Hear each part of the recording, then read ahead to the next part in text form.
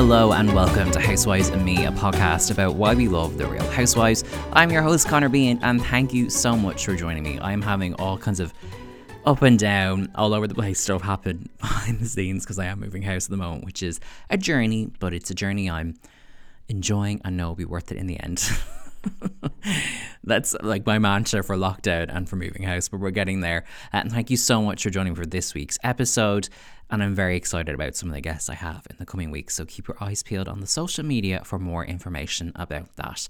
My guest today is a good friend of mine, but also an artist, a writer, a creator who I always love his take on things. That's probably why we're friends, but we always talk about reality TV together. So I'm so excited that my mate Sean is now into a Real Housewives because he just analyzes reality TV in a way that I love and I think is perfect for this podcast.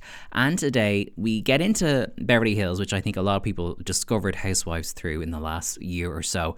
But we also got to talk about Melbourne, which I am just so fanatical about. So that alone made me so excited to have this chat with Sean. So without any further ado, here is this week's guest. It's Sean Dunn on Housewives and Me. My guest today is a theatre and film artist and an actor as well, and one of my good friends, and he has finally, much to my delight, joined the Real Housewives train. It brings me great joy to say that. Sean Dunn, welcome to Housewives and Me. Thank you for having me. Can you believe it? I know, because we are like long time friends, I should say, and you and I have always talked about our love of reality TV, whether it was The Hills or Drag Race, and you're always up on the UK shows, and for years I was like, please watch Real Housewives, please. I remember once, I actually shouted you out in a previous episode, and I don't know if you know this, but you told me once you didn't want to watch Real Housewives because you thought it was just Jeremy Kyle for rich people, and I was like, babes, it's so much more. And also, what's wrong with that, Sean? Like, I want to go back to that past version of me and be like, what's your problem? Like, that sounds amazing. Yeah, exactly. I want that. No, I always think that, yeah, you were telling me for years and years and years, like, you would love Housewives. And I was like, I can't take it on. Like, I'm already so involved in so many different reality TV franchises.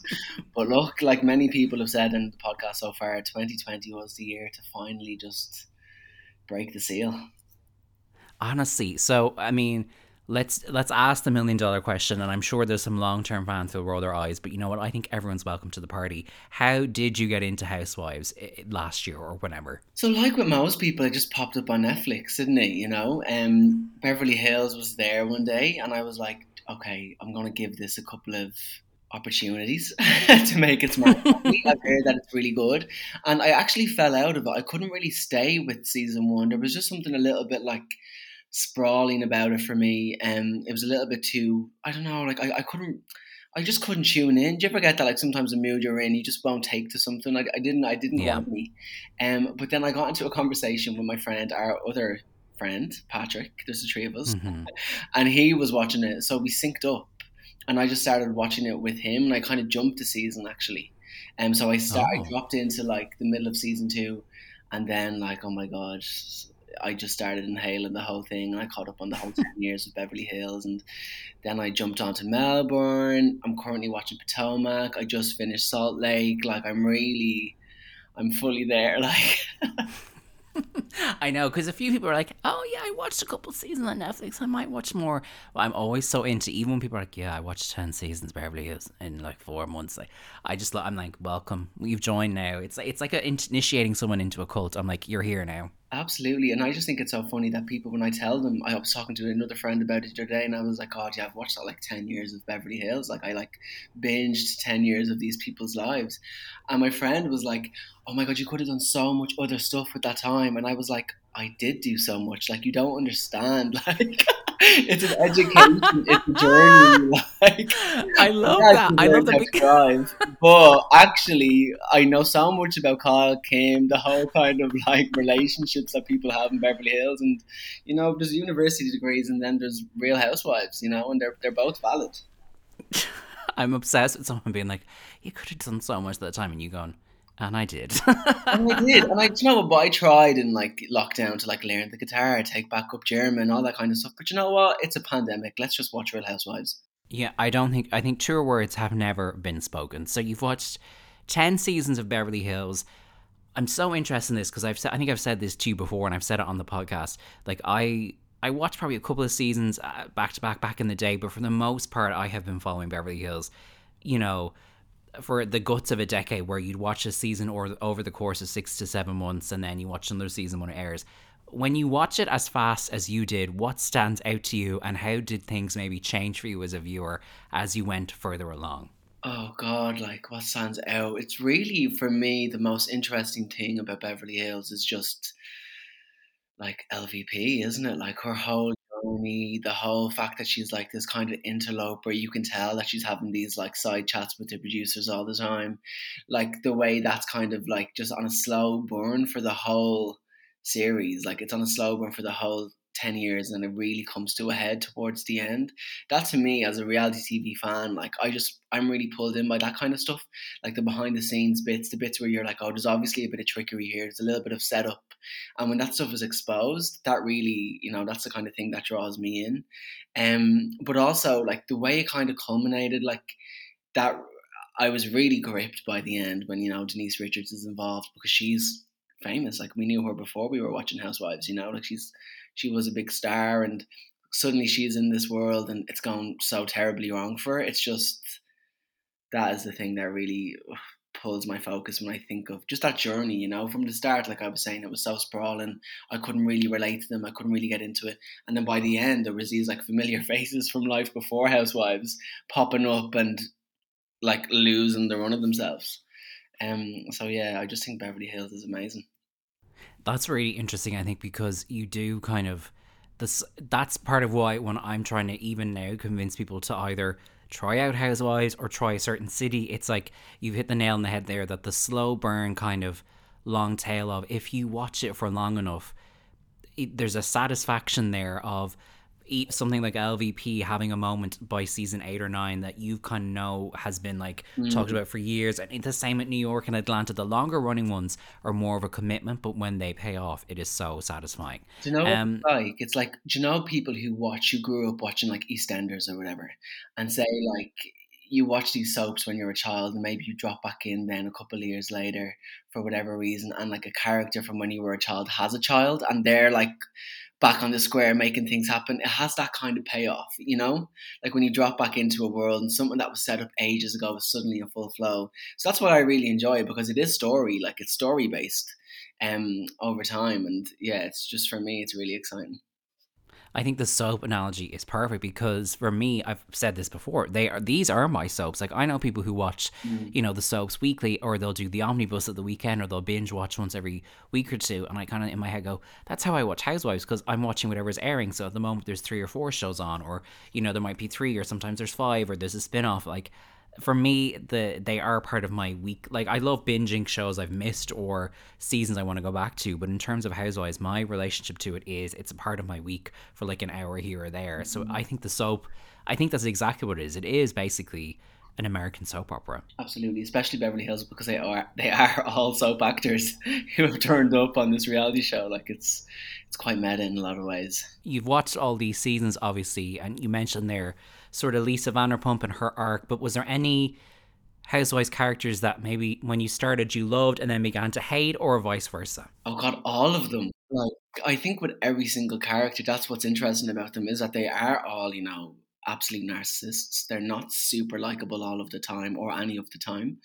Um, Salt Lake is quite interesting, I think, because they're all quite unlikable. I think, like, it was funny to watch the reunion this weekend because um, I think it's Heather has done quite well. She seems to be quite popular. Like you can tell in the reunion that she's getting a lot of like, positive tweets, all that kind of stuff.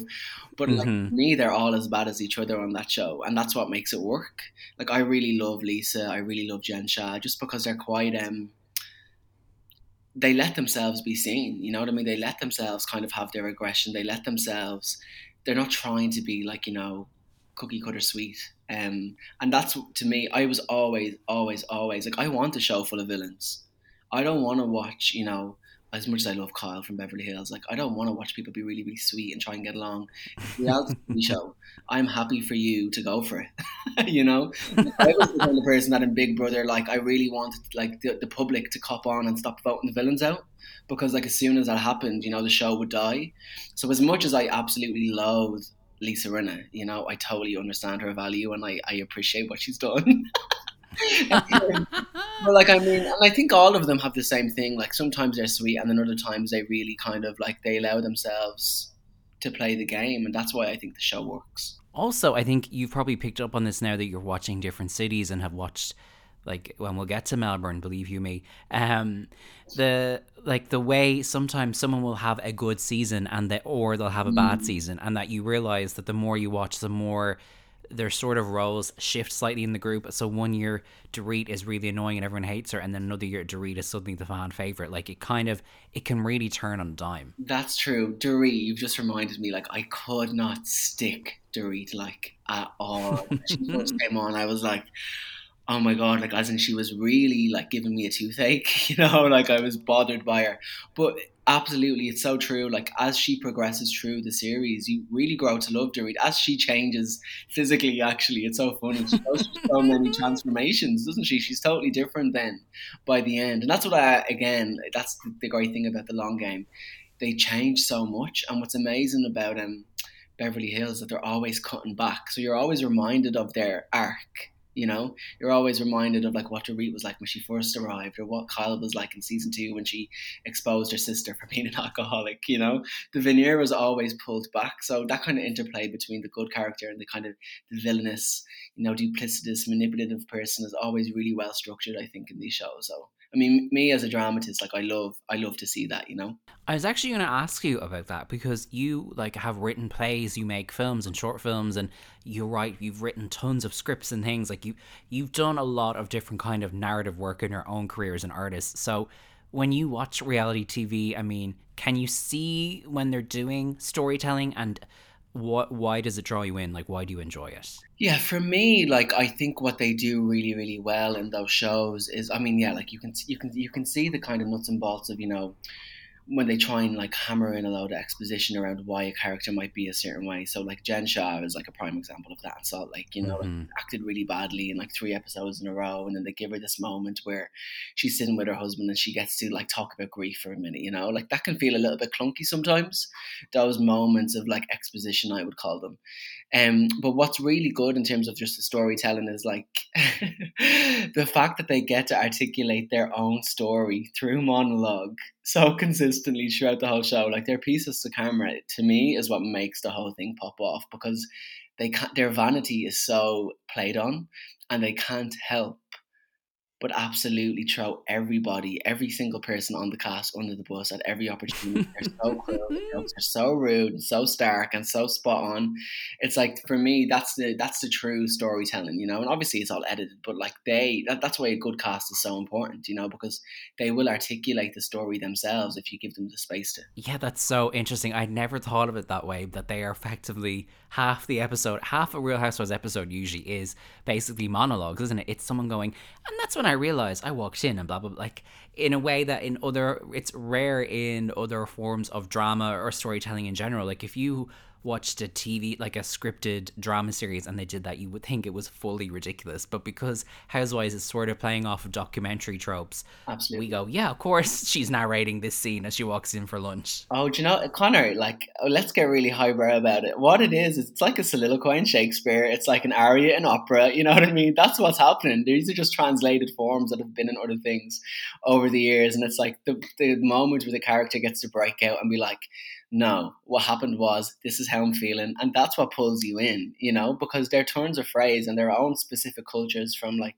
city to city is so interesting and so striking. And that's what makes that's what makes it possible to have so many different franchises, like so many different areas doing a similar formula, you know, because these individuals are kind of given the opportunity to steer the ship a little bit, you know, for good and bad. That's such a good point. I've been saying that a lot on the show lately here, how it's I always call it a flavor. Like each city has a different flavor, and when they work, that's why you can watch Dallas, then Potomac, then OC, then Beverly Hills. Because someone might go, "Is that not just watching the same show?" And you go, "No, because there are slight turns. Either the people on each city are different in terms of their relationships, or it is just the place they're in has a certain feel." And I think actually, Yeah. it's interesting to me that you watched all of that Beverly Hills and then did what a lot of newer viewers are doing, which is join Salt Lake City as it's airing, because the one thing Salt Lake City has done very well, in my opinion, is create its own lane where it has its own kind of feel that is different to the other cities. I'm curious how you feel about Salt Lake in general, particularly watching a first season Housewives that starts in 2020, having binged a long time franchise player over 10 seasons. Like I love Salt Lake because, like you're saying, it has a real identity. Like in a very specific community. They are Mormon women or like people who have left the church or kind of have one foot in and one foot out of the church. So they're living within a completely different framework, you know. And say for example in Beverly Hills, where like they almost have a party every time they're having a divorce. In Salt Lake City, it's like a thing that they're still wrestling with. Their breakups take so long, you know what I mean? Like a breakup doesn't happen easily. You know, you see that with Meredith and her partner. You know, they're back together now after taking some time apart. Like that kind of stuff isn't happening in Beverly Hills. Like it just isn't. Like you're either with each other or you're not. You know what I mean? So yeah, just the kind of shifts between the locations and the cultures, I think, is really important, and it makes it like you could be really derivative and be like, oh, you know, it's just rich women shouting at each other over dinner, but actually, no, it's not, because each dinner table is totally different. Like it is, and even it's been great this week because I've started watching Potomac, you know. Okay. And I love the fact that, again, like it's an all black cast. So it's completely different. The conversation is completely different. They're talking about race a lot more. So it goes a lot deeper depending on where you are in the country, you know, where you are in the States.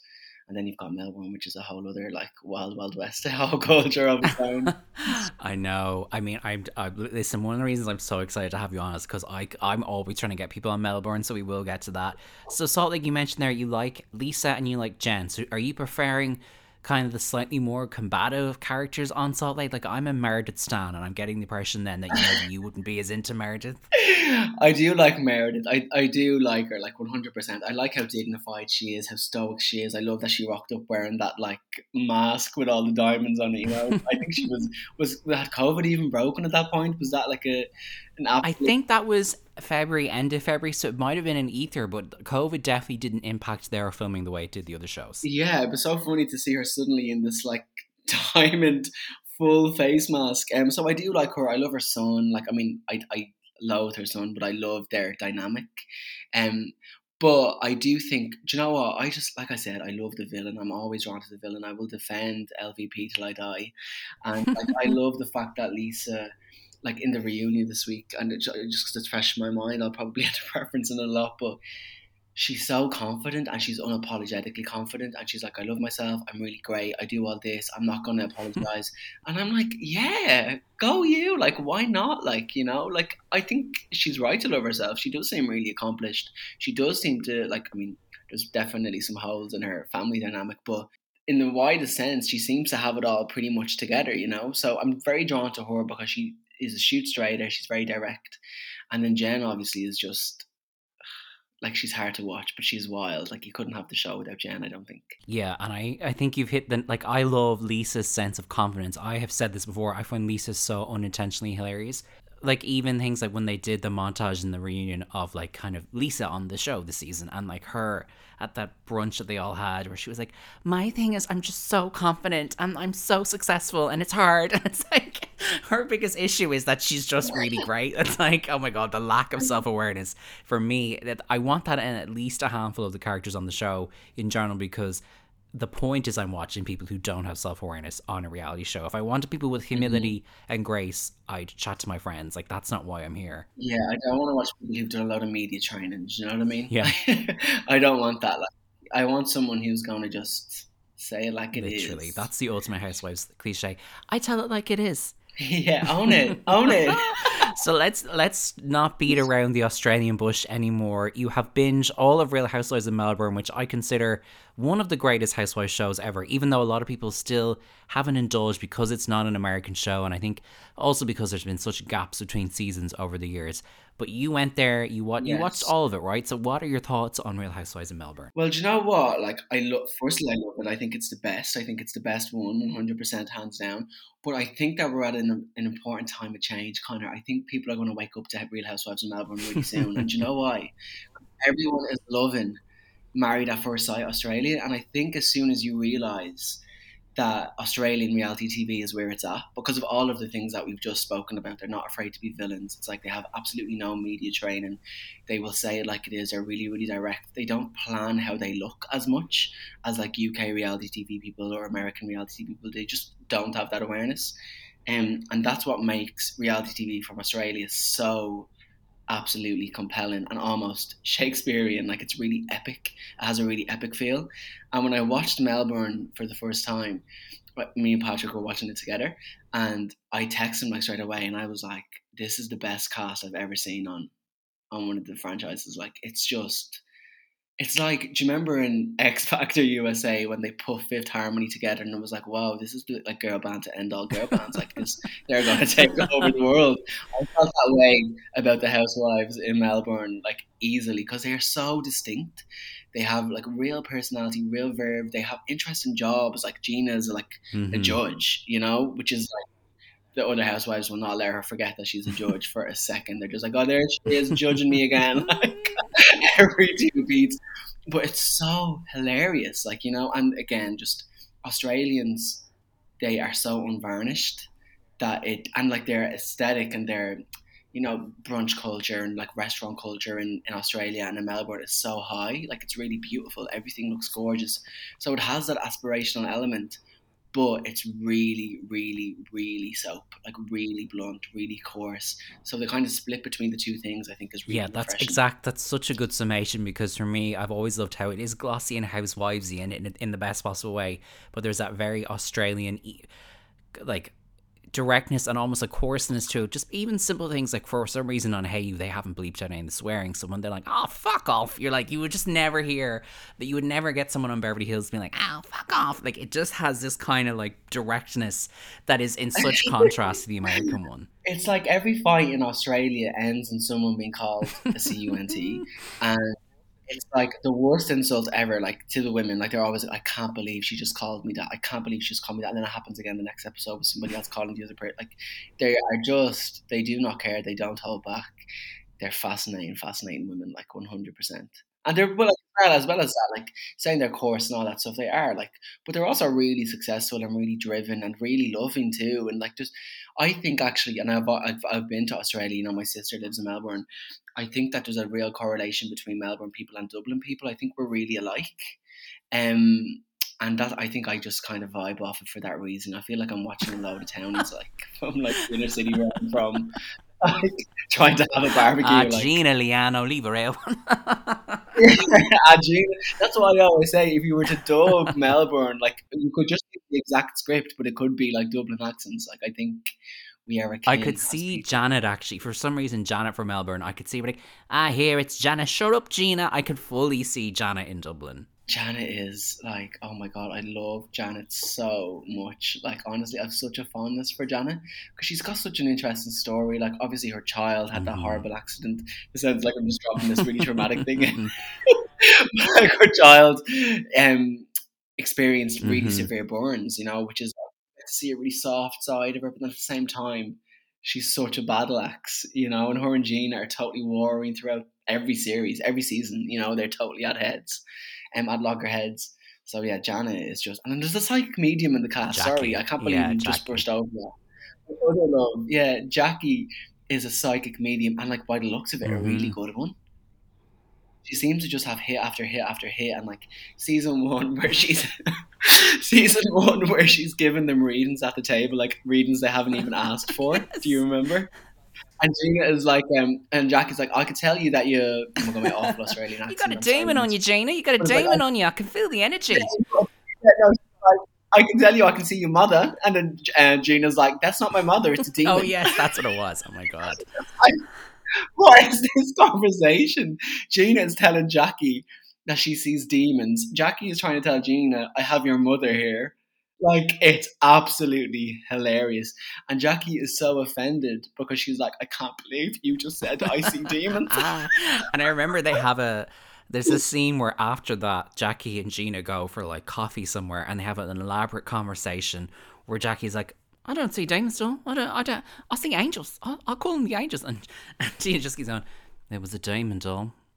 I think you had a demon would come in that day. It was just like they took it so seriously, and it's like they would never go there on the American ones, and I just thought, you know what, this really does have its own flavor, like we said earlier. Like this really is its own beast. Yeah, it's wild. It's really, really wild. Honestly, like my mission now for the next part of this lockdown is to get as many people as I can watching Real Housewives of Melbourne because we need agree. it. I think this is a campaign I can definitely get behind. We're going to have to. Yes, political. Housewives are political. We'll be out in the streets of placards. Yes. It's weird too because there was big gaps between some of the seasons in Melbourne, and they finally got around to starting filming a new one just before lockdown hit Australia really badly last year. Apparently they filmed like 2 days, and like the show had been waiting to come back for like 2 years.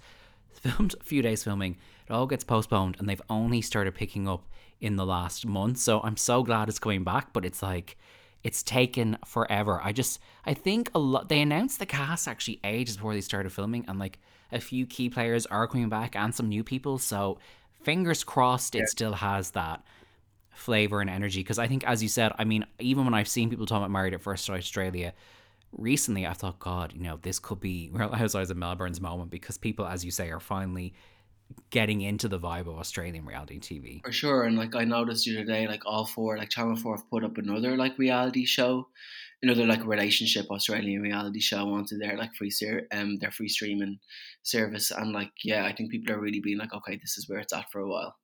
Um, so yeah, hopefully people will drop in and have a look at it. But I think like what could be good for for like just speaking to that circumstance, I think the women like they're quite hungry, like the Melbourne cast are quite hungry. I can imagine them just feeling like absolutely ready for this season.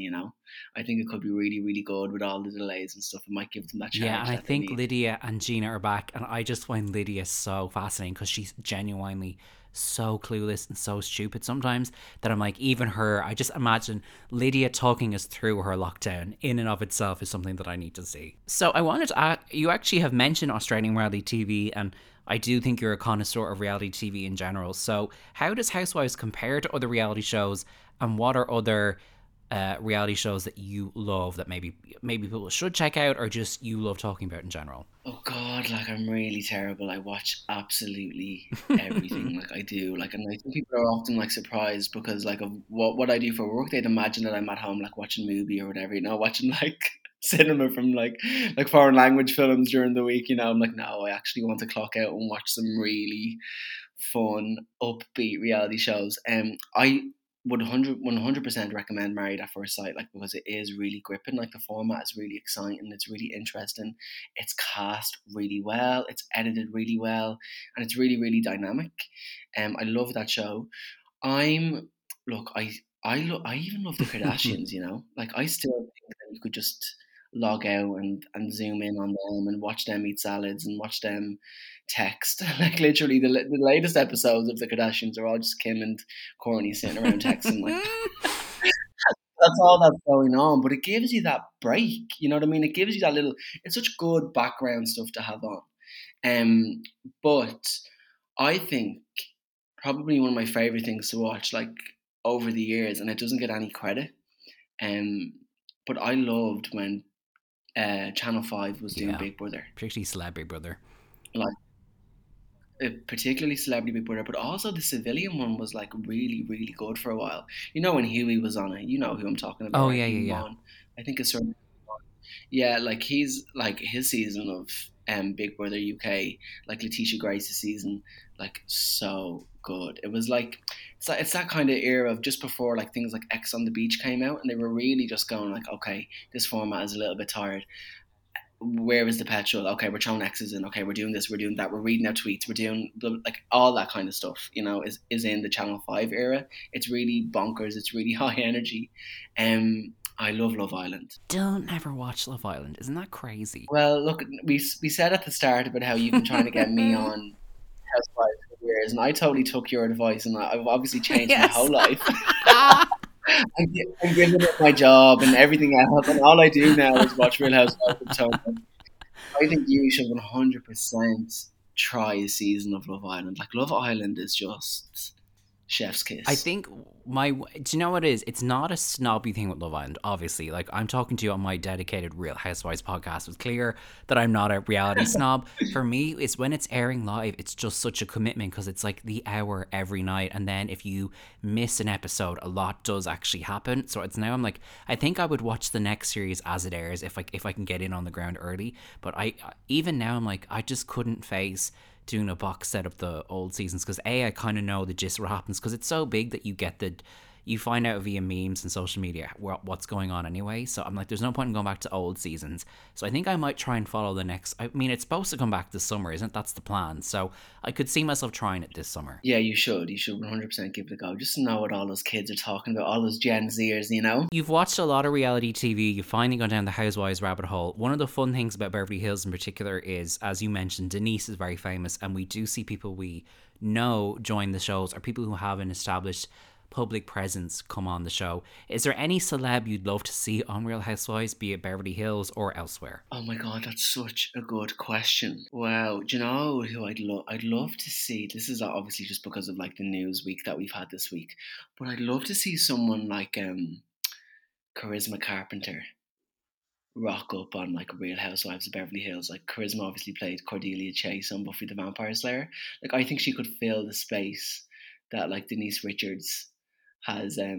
Obviously she's left the building, you know. Someone like, I'd love a big TV star. I think that works really well when someone who is known enters into the fold. You know, they have all their, because like, you know, what's really fun about Beverly Hills is like those crazy episodes where like Kim goes to like that child star Comic-Con basically and signs photographs. When you cast people from like TV land more broadly, it's really, I'm like, even, you know, Eileen being a soap star and getting to see the set of whatever, like she's on like 7 different soaps, getting to see the sets and all that jazz.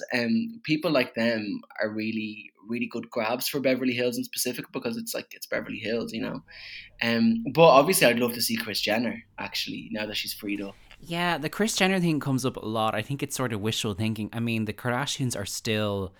So they've left E, but they're going to be doing some kind of show with Hulu / Disney Plus's thing, Star, which we're going to get over here.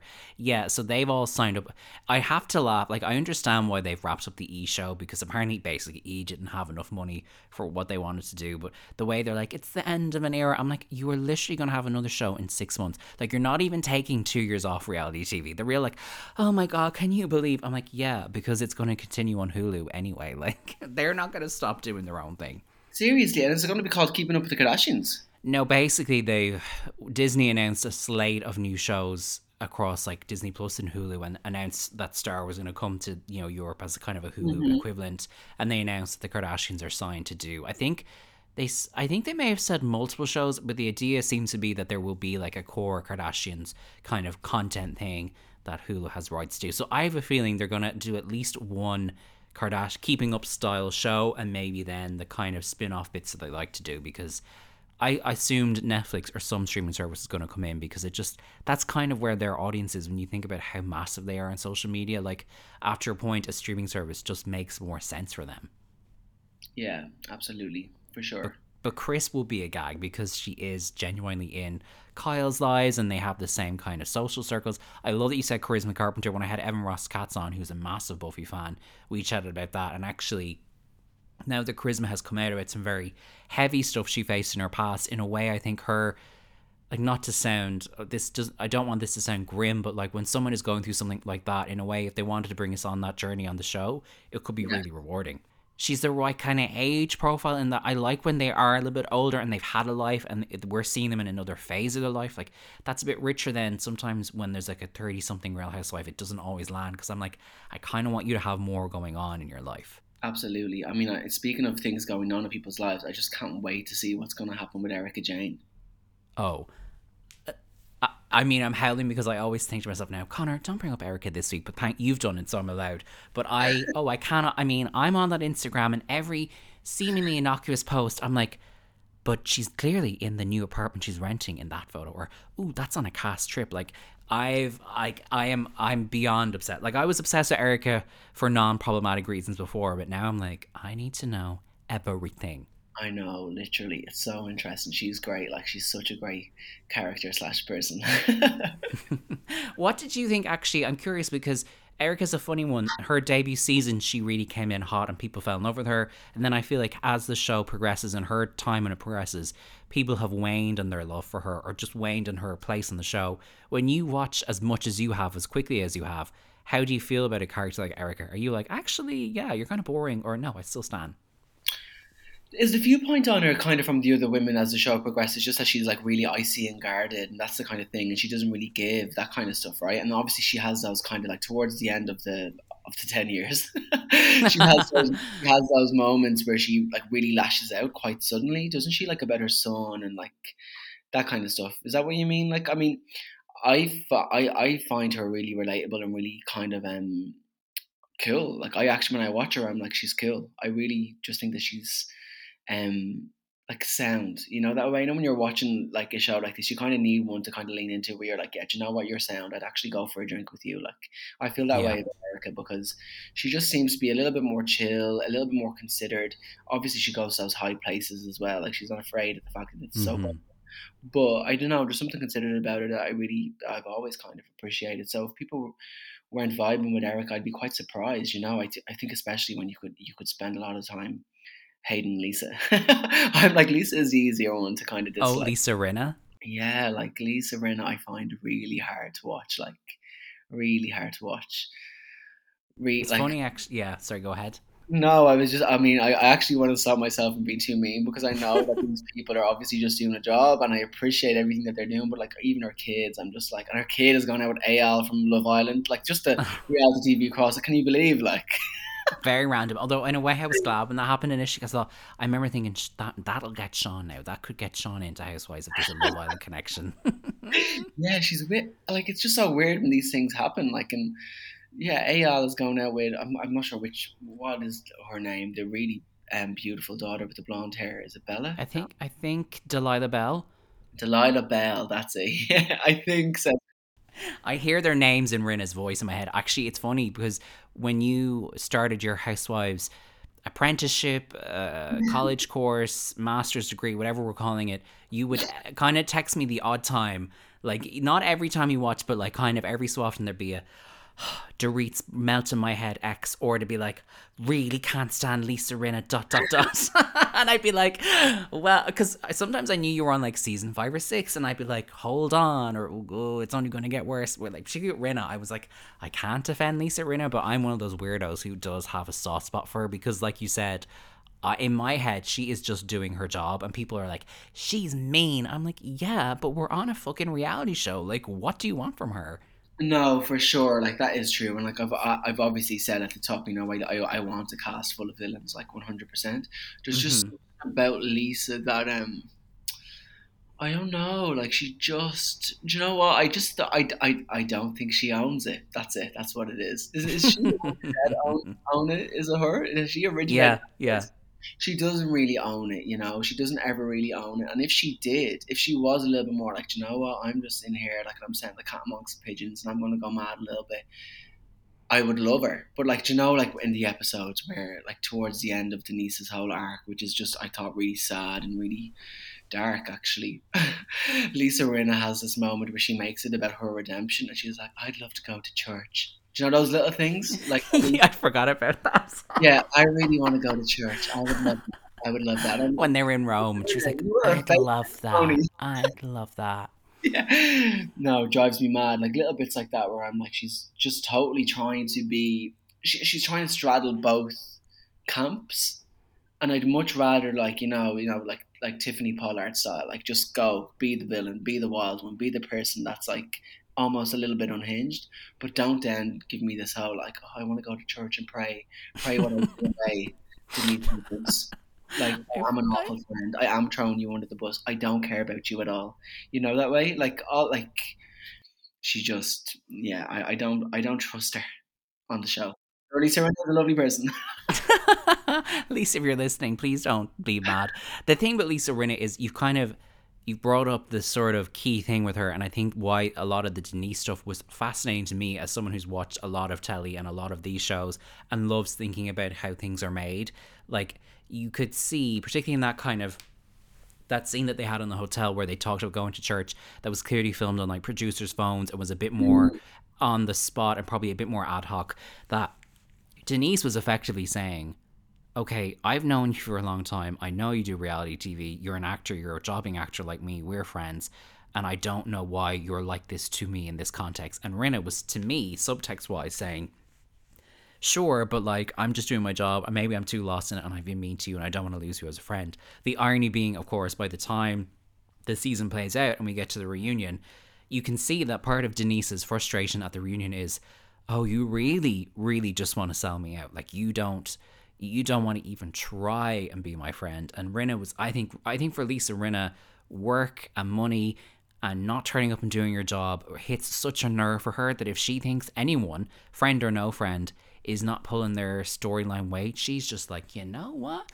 Let me tell you all about you. And it doesn't matter how close you are to her, she's just gonna go for the jugular. Yeah, I agree with that, and I think like we've spoken before, I think there is a little bit of hard. It wasn't Denise like getting paid like £1 million for the season or something. Like she was, Probably, yeah. yeah, she was getting paid like a lot higher than the rest of them. So I think there was that frustration that was kind of simmering around in the background. But yeah, I don't know. Look, Lisa, I mean, I like it that she started to change her hair. Let's say that. That is such faint praise. I mean, I like the wigs. I don't know Yeah, about you, no, but I that's like a the throwback wigs. to Brandy. I'm just giving Brandy a little throwback there. Brandy's like jibe at the reunion about her never changing. There's a couple of questions I love to always ask guests on the show. One of them, I feel like because you've been doing your homework and you're on the long term journey, you're gonna have plenty of thoughts here. But if you were on Housewives tomorrow and they said, "Listen, Dunn, we need a tagline," what would your tagline be? Oh God! Like me and Patrick do this all the time, and we're walking around like we're always like turning like our like just chats into like as if it was a tagline. I think because I work in theatre, it would have to play on theatre, wouldn't it? It would have to be like Yeah, you know, it'd have to be like something like I'm not here to play or something like that. I make plays, but I'm not here to play or something like that. yeah, that's good. I write plays, but you can't play me. Yeah, something like that. There's nothing staged about me or something like that. Like any of that kind of stuff. Like I was gonna say, yeah, anything with stage, stage or play. Like that would be. like I'm ready to take the stage in my own life, like some Oh kind my of, you know, god, yeah, yeah, that is it. I'm ready to take the stage in my own way. Like or like yeah, yeah, all that stuff. Like that would 100% be my tagline. or even something like, "You might see me on stage, but you don't want to see me in these streets." Yeah, yeah, that would be that. That would absolutely be my season 3 tagline when I've got a bit of confidence. Yeah, when you're like beefing with someone in particular all season, so they work it into your tagline. Absolutely. Oh my god. What are there any taglines when you've watched the shows that have stood out to you? It's funny because I'm watching Potomac at the moment, like I said, and I think their Mm-hmm. like their season 1 taglines are a bit weak, but there's quite a funny one. What's the name of the character? Ashley, the younger one. Mm-hmm. She's like only 26. Like she so shouldn't be there, but she's so reasoned and so like level when they're all trying to confront her about the fact that she hasn't got any manners, basically. But she, her tagline is like, "Oh, throw the spring chicken to the cougars." I I'm forgot about like, this. Ashley, what? And then, like, all the time, she constantly references the fact that they're all cougars, even though they're all married or whatever. Like, but she's just like, "No, y'all cougars." Like, da, da, da. I'm like, Oh, listen, when it comes to Potomac, you haven't even scratched the surface when it comes to taglines. By season 5, the taglines are truly on another level. Like, I remember every week I watched season 5 this year, I was like, I cannot. I would watch the full credits being like, I can't believe you've all said this on camera. Like they're mad. I mean, they don't even make that much sense. Like Giselle's one that at the moment is like word on the street is I'm the word on the street. What does Yes. that mean, Giselle? What are you like? And every year they do some kind of like they do some spin on word on the street or whatever. Oh, just Giselle. I mean, I could be here all day with Giselle, but yeah, her taglines. Oh my god, Oh my god, truly Giselle is iconic. wild, isn't she? She's mad. Like she's so beautiful. Like, and she there's something about that. I feel like I'm watching like an older Rihanna when I'm watching Giselle. Oh Like I'm yeah, there's just something about her. She has that similar energy, similar kind of power to her. But then she just like, yeah, she opens the episode with that line, and I'm like, oh, well, you're not fully there. So another thing I love asking people, and because it just everyone has a different way of approaching this, so I'm curious where you'll land. You're throwing a dinner party tomorrow. You can have 5 people from Real Housewives in attendance. It can be, of course, Real Housewives. Could be a friend of, could be a husband, could be a side character. But Oh, 5 people from the universe come around to yours for a bit of grub. Who are you inviting and why? oh my god! Like I'm actually buzzing at this question. Just imagining it. Okay, this is probably a little. I mean, I'm sure people have said this, but like Mauricio, Yeah, understandable. He's a zaddy. I am inviting Mauricio like 100%. He was like the first thing that kind of popped in my mind there. I was like, look, obviously I really want to have the women over, but I also want Mauricio just to be like baked at the end of the table, like being really hot, like So Mauricio, I would 100%. Oh, Jackie from Melbourne, the psychic medium, 100%. Yes. Like we need that energy there. We need some prophecy in the mix. God, God, it's hard now because now I'm just going to say like it's really hard not to say, and this is again my last endorsement for Melbourne. It's really hard to just not say Melbourne, Yeah, all of them. like all of them, like Gamble, Gina, Lydia. Like I want the like Janet. I want the whole squad there. Like even Chica. Like Chica can come at the end, you know. No, but no. So let's say Mauricio won. Jackie because she's a psychic, 100%. LVP has to be there. Like Okay. she has to be there. Like if you're not inviting Lisa Vanderpump, you haven't really watched the show. So Um, you're a bit of a Lisa Stan. Like you're an LVP apologist, aren't you? I am. Yeah, I 100% think that she can do no wrong. Like I literally think she can do no wrong. I'm like absolutely set the Rhea up. Like get the Rhea arrested. I don't care. Like, Not like arrested.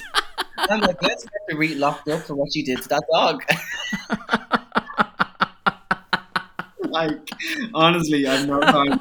I'm like I don't care. And all her like interns, all her messy interns or whatever, like all the like dopey people that work for her who just leak out the business. I'm like LVP is an icon as far as I'm Get concerned. to read arrested. I did not expect to hear that Get today. the read locked up.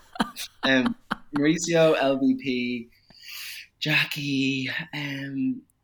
Oh my god, like it's really hard in this one. Do you know what I would say? Just to have a little bit of representation from Salt Lake, I would bring in Heather. Okay. Just because I'm looking at my table plan, I'm writing down the names as I say these, and I'm like, I can't bring Lisa to that table. It would just be a little bit too. I'd be wrecked. So Mauricia, LVP, Jackie, Heather.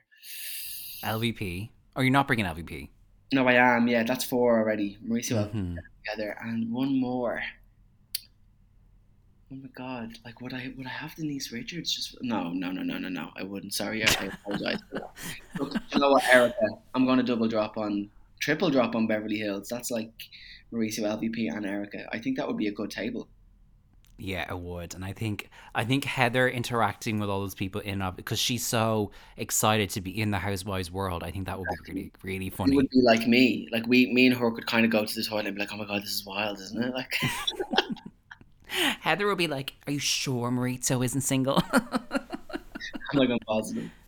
I'm sad that I can't have Kyle at the table. I do really love Kyle, but you know what I hate about Kyle and Lisa Oh. Vanderpump, and a little bit of this is dripped into Salt Lake. That constant argument that they would have about like love me, like tell me you love me. Do you love me? Yeah. Do you love me? Yeah. Do you trust me? Yeah, I trust you. Like it's crazy that like manic are we friends energy, and it's totally in Salt Lake as well at the moment. Heather is having it with Jen Shah. And like Yeah. what was happening on my dinner table, I would like, you know what, he's actually about to have to go. Like he's have to leave. We have to all just that we're friends with each other and like move on from it. Like we can't be talking about it all day. It'd be like me, like texting me, like, I just want to know, we're friends, right? Like, you and I are friends. You'd be like, yeah. No, I need you to say that to me. Like, be like, if we did that all the time, you'd be like, I'm not replying to these messages. Yeah, no, I would be like, actually, you've totally 100% killed our friendship because that is really, really draining. Like, you know what I mean? It's draining. Yeah, it really is. Oh my God. I'm visualizing. It's interesting as well because when I ask people this question, some people basically go, I'm casting the world's maddest housewives dinner party. Some people are like, who would I want over my home for a meal? And then some people are just like you're kind of trying to weigh up everyone. So we're like, I want chaos. Like, I love the way people take this question because they can go in so many directions. Yeah, no, you have to kind of, I guess it's an important question, Connor. Like, you have to consider it. We're asking all the big questions here today. Hard-hitting questions. So I'm curious. You've done Beverly Hills, Melbourne. You're on Potomac. You followed Salt Lake City, so that'll be kind of, by the time this comes out, reunion will probably be over. Are you looking at other housewivesy shows to get into or spin-offs you might try? What do you think is next on your journey? Oh God, I know. And do you know what? Like every time we finish one, I'm like, oh, that's it now. Like I can't keep doing this. Like I'm gonna. It is. I'm not gonna lie. It's not all laughs and roses. But it should be. But it should be. It does take out of you. I don't know. I've tried and tried, and I know we've had this conversation privately off the podcast about New York. I tried to go to New York, but I just struggle with them for some reason. I don't like Bethany. Like I just can't warm to her. Mm-hmm. And I've watched like OC where they go to Dublin because obviously that's just, you should just watch that for the crack to see them in like these awful pubs in Temple Bar, like being like. So I've watched those episodes.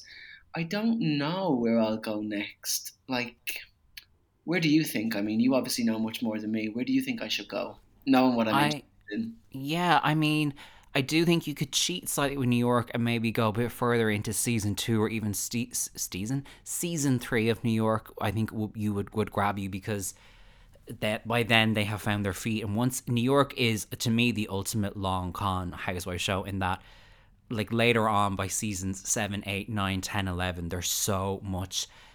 It reminds me of Melbourne. There's a lot of history and like life that happens off camera that they bring in naturally, and it's just also, but when New York finds its feet and what it is, it's really funny. There's a lightness to New York that a lot of the other shows don't have. I think you would love Atlanta if you can get past the kind of first season or two where it just looks very old fashioned because they shot it at such a different time. But Atlanta has some of the most iconic quotes that you would already know from pop culture, some of the most interesting characters, and the women are all very dynamic and funny. And on Atlanta, they will have a knockdown, drag out verbal disagreement about something very heavy, and then in 2 weeks move on and a new thing develops. Whereas on Beverly Hills, it's like, I just feel like 6 weeks ago when you said that I had flat hair, it was really hurtful to me. And it's like, move the fuck on. Whereas in Atlanta, so much stuff happens between them every year. Yeah, it's pacier. Yeah, I think especially with watching Potomac, like I think Atlanta, like I know a little bit about Atlanta and who's in it, like the cast. I think it would be nice. I think I would enjoy Atlanta 100%. Yeah. So maybe Atlanta is my next step. Oh my God, it's just, I don't know, is this how people feel when like their kids go to school or learn how to walk or something? The sense of pride that I have. I'm telling you, like, this is my greatest achievement, isn't it? Like, speaking of achievements, if people want to check out your work or keep up to date with what you're doing, where can they find you and what can they look out for? Yeah, so they can check out, like, I mean, I share a lot of work stuff on my Instagram, so that's Sean Dunagram, and on Twitter I share a lot of, like, links to work with Shawnee Love. I'm also a resident artist at Project Art Centre, so you can read a little bit more about my work there. So that's projectartcentre.ie. But yeah, I'm online in all the usual places that people tend to be online, you know? And what we need now is a play or a film or something by you that is effectively about housewives. I think that's the next step. Do you know what? I literally was thinking the other day, like, this is how my brain operates. This is the problem. Like the other day, I'm working on like a Irish language like version of Carmen, you know, which is like a soap basically. It's an opera. Yeah. And the other day I was like, and it's basically about like narcissism, I think, like in relationships and like insecure attachments, like all the things that are basically in these shows. And I was like, you know what, maybe there's a scene with Don Jose watches Married at First Sight Australia. I literally had that thought, like, look, maybe there's a scene where like I cross my interests. But yeah, no, maybe not. I'm sure when I bring that to the rest of the team, they'll be like, "What's wrong?" You're like, and this dynamic to me is very Kyle Richards and Lisa Vanderpump season 9 Beverly Hills Housewives. Anyone else? And there's just like a silence in the room where you're But like, it does, like I totally think that is true. You know, like you do look at these people, and obviously it's all exaggerated, and it is like really high drama. But a lot of the tensions and stuff between them, like, are the stuff of great story. You know what I mean? Like, and I think you could like analyze the kind of dynamics and the characters and the histories and understand why things are happening. So look, we make jokes about that, but actually, Connor, I think there's something there. you heard it here first. The Abbey Theatre stage, folks. Sean and I will be debuting a Real Housewives opera. It will be hard hitting, it will be real, and it will be full of the housewives. Oh my god, let's do it. Me just fully pitching it like tomorrow. Dear Abbey Theatre. Yeah. Let's talk. Let me finish. Yeah. Please don't interrupt. That's also very Housewives when they're like, I'm talking, no, I'm talking, no, let me finish. I'm like Lisa at the Salt Lake reunion. I'm still talking, Heather. Like, I'm still talking. And even Andy Cohen was like, I need you to stop talking now. I know, it's so funny. And in Melbourne, it's like the poor guy who isn't Andy Cohen, who's like wearing his sunglasses on his bald head and sweating because they won't let him get a word in. Oh my god, I always feel for the guy doing the Melbourne reunions. I'm like, fucking hell, that's not a job I'd wish on anyone. No. Okay, Sean, we can find more of your work on social media. I'm looking forward to something Real Housewivesy in your future.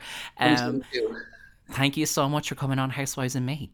Thank you for having me. That was Sean Dunn on Housewives and Me. I'll put more info on Sean's socials and his work in the episode notes for this episode. Thank you so much for listening. As always, if you enjoyed what you heard and you're on Apple Podcasts, I'd really appreciate a rating and review because it helps the show find new listeners and get itself out there in a very crowded market, let's be honest. You can subscribe and never miss an episode. They come out every Tuesday. And as I said, lots more fun guests on the way as well. Social media at Housewives and Me is where you'll find this show, and you can follow me on It's Connor Bean as well. Thank you so much again for your time, for listening, and for all the lovely support of the show over the last few months. Until next time, stay safe, keep watching all things Real Housewives, and I'll talk to you soon.